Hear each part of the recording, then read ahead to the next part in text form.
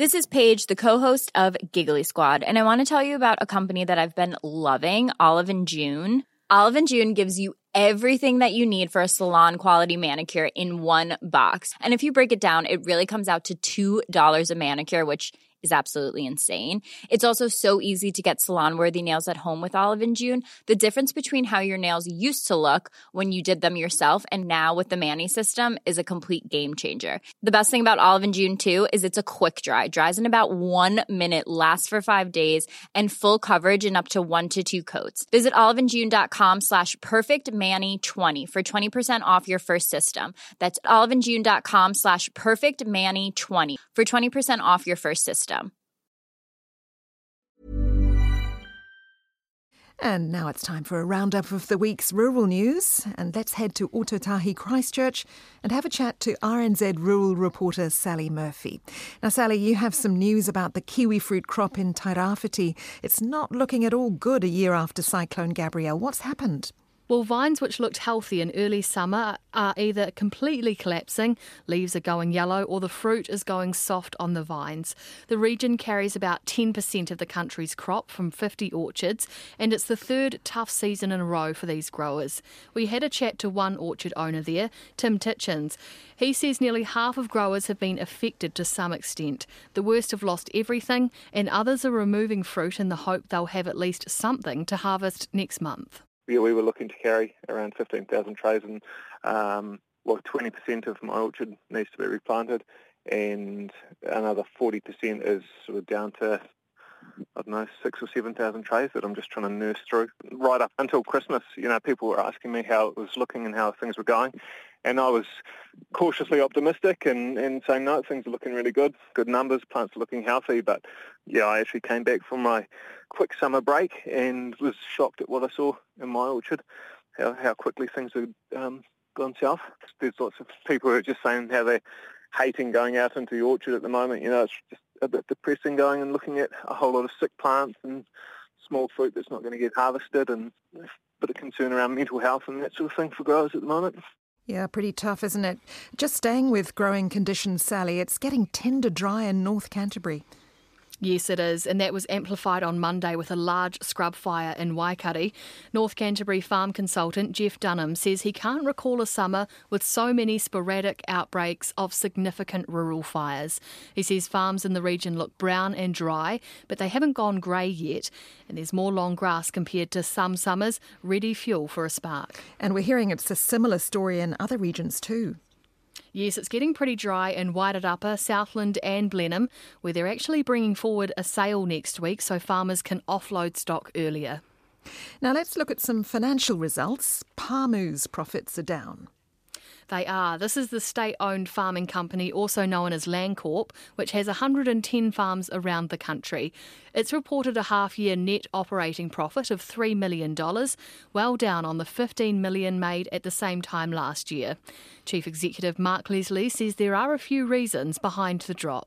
We had a slow start in many parts of the country from a productivity perspective, but we've also seen the benefit of that now with the grass that's been pushed through into the summer, so we'll catch up some of that. But equally, like all farmers are faced across New Zealand, we've seen the downward pressure on lamb prices, milk prices considerably back from their peaks of $9 plus. So, yeah, a combination of livestock, combination of prices, and we're still seeing the high pressure from costs and the likes of interest rates and that we all face have still not come back. So a combination of drivers.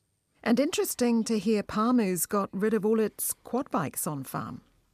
They have. Mark Leslie says due to the number of quad bike-related deaths on farms generally, Pāmu made the call to remove 440 quad bikes off its farms. It was predominantly driven by the class of land that we farm on, and all the work that we had done, we couldn't see how people could, I suppose, fail safely on a quad bike. So we had looked at alternatives for our dairy units. A lot of that is two-wheel bikes and the small sort of Jimmy utes, and then on our sort of Mill Hill country land, the side-by-side. So that was an active decision we made to making sure we could keep our people safe. Now some news about honey this week. Plans are afoot to revive the ailing industry. Well, in recent years, some bulk export prices have dropped 40% due to the pandemic and an oversupply of honey. This week, Apiculture New Zealand launched a strategy which aims to double exports to $1 billion by 2030. The plan includes creating a new industry body, growing global market share and doing a better job of telling New Zealand's honey story. Apiculture New Zealand Chair Nathan Guy says the industry needs a stronger collective voice and a reinvestment model because at the moment the group is voluntary. Well, we realised that we had a failed attempt on a levy some years ago, and now's not the time to really promote that. But if we're going to get serious in what we do well, and that's producing honey and taking it to the world, we need to have quality standards, and the MPI has done some good work on that, and we probably need to reach out and do some more. We realise that biosecurity is fundamental, so we'd like to see Varroa over time come into a pest management plan, because if we can't perform well because of biosecurity threats and incursions, that's going to ultimately mean that we can't hit our export double target. So what do beekeepers think of the plan? Well, New Zealand Beekeeping has given it a short shrift.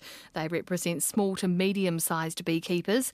Its president, Jane Lorimer, says there was little consultation with the industry on the plan. It's not fit for the paper that's actually written on. It could impact the beekeepers of New Zealand very severely to the point where it could put beekeepers out of business. Ms Lorimer says the strategy has no costings, no clear priorities, timelines or ideas on a funding model. She says adding a levy for a Varroa pest management plan doesn't make sense, as it's already widespread and basically in every hive.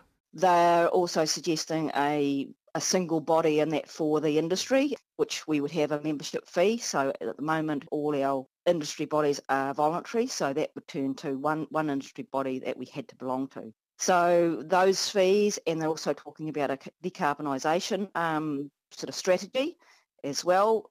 Those fees there would basically mean there'd be 5 different levies or membership fees in that for beekeepers. And just to finish, Sally, researchers are trying to get to the bottom of lameness in stags. They are, and this is because at the end of last year, Deer Industry New Zealand held a couple of meetings with farmers where a number of them reported severe lameness in adult stags. Deer Industry Research Manager Emil Murphy says there were a range of symptoms, including swollen and deformed feet and overgrown toes. He says there are a few common causes to lameness, but these cases were different. So they've teamed up with Massey University and VetLife Scientific to get a better understanding of the issue.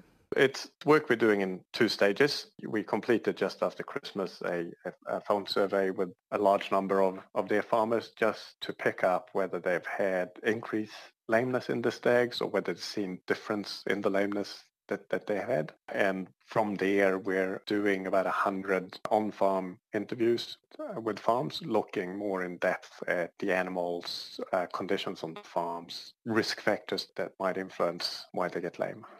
Emil Murphy says they're hoping to have the research results done by the middle of the year. It'll be interesting to see what the causes were. Thanks very much, Sally. Botox Cosmetic, out of botulinum toxin A, FDA approved for over 20 years. So, talk to your specialist to see if Botox Cosmetic is right for you. For full prescribing information, including boxed warning, visit BotoxCosmetic.com or call 877-351-0300. Remember to ask for Botox Cosmetic by name. To see for yourself and learn more, visit BotoxCosmetic.com. That's BotoxCosmetic.com.